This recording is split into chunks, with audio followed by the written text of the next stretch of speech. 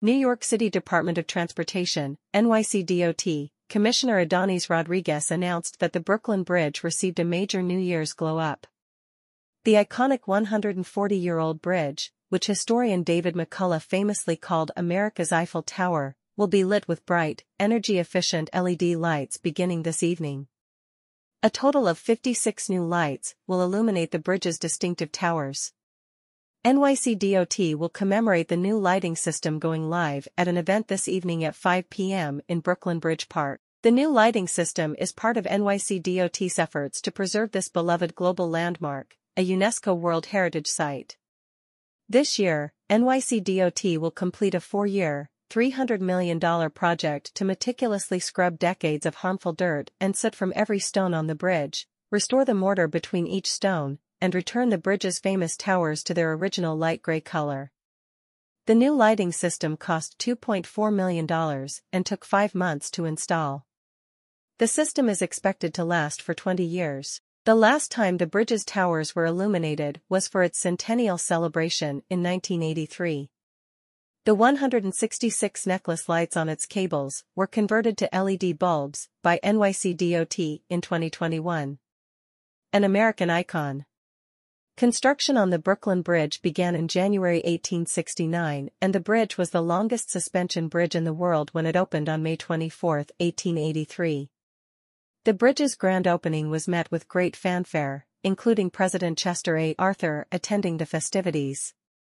The bridge, which originally included trolley service, today accommodates vehicle traffic, includes a pedestrian walkway, and features dedicated bike lanes opened in 2021. An estimated 120,000 vehicles, 30,000 pedestrians, and 4,000 cyclists use the bridge each day. Made of limestone, granite, brick, steel, and cement, the bridge's recent restoration featured meticulous cleaning of every individual stone and brick. And no glow-up would be complete without exfoliating. While scrubbing the bridge improved its appearance, it also removed damaging grime from the pores of each stone. The mortar used to hold the stones together was also replaced using materials sourced from the same quarry as the original mortar. After decades of maintaining a brown appearance from generations of dirt, grime, and pollution, the deep clean restored the bridge's towers to their original gray color.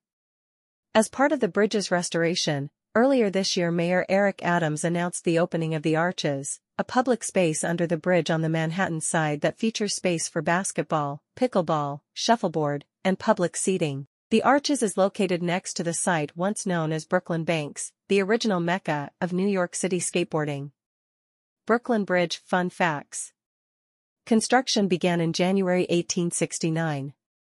The bridge opened in May 1883. The bridge cost $15 million to build. Total length of the bridge and approaches, 6,016 feet. Length of the main span, 1,595.5 feet. Clearance at center, 135 feet.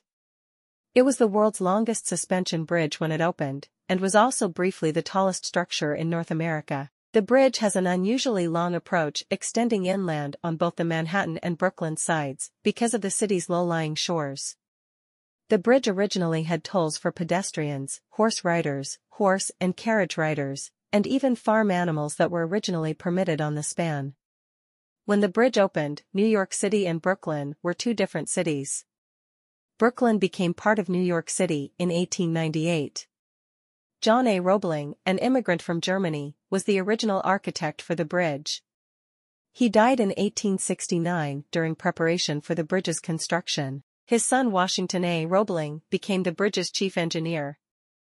When Washington A. Roebling fell ill and became bedridden in 1872, his wife Emily Warren Roebling assumed management of the project. Widely credited as the person responsible for the bridge's successful completion, she famously became the first person to ride across the completed span, holding a rooster, which at the time symbolized victory. In 2017, the United Nations Educational, Scientific and Cultural Organization, UNESCO, named the bridge an official World Heritage Site for its architectural and historic significance.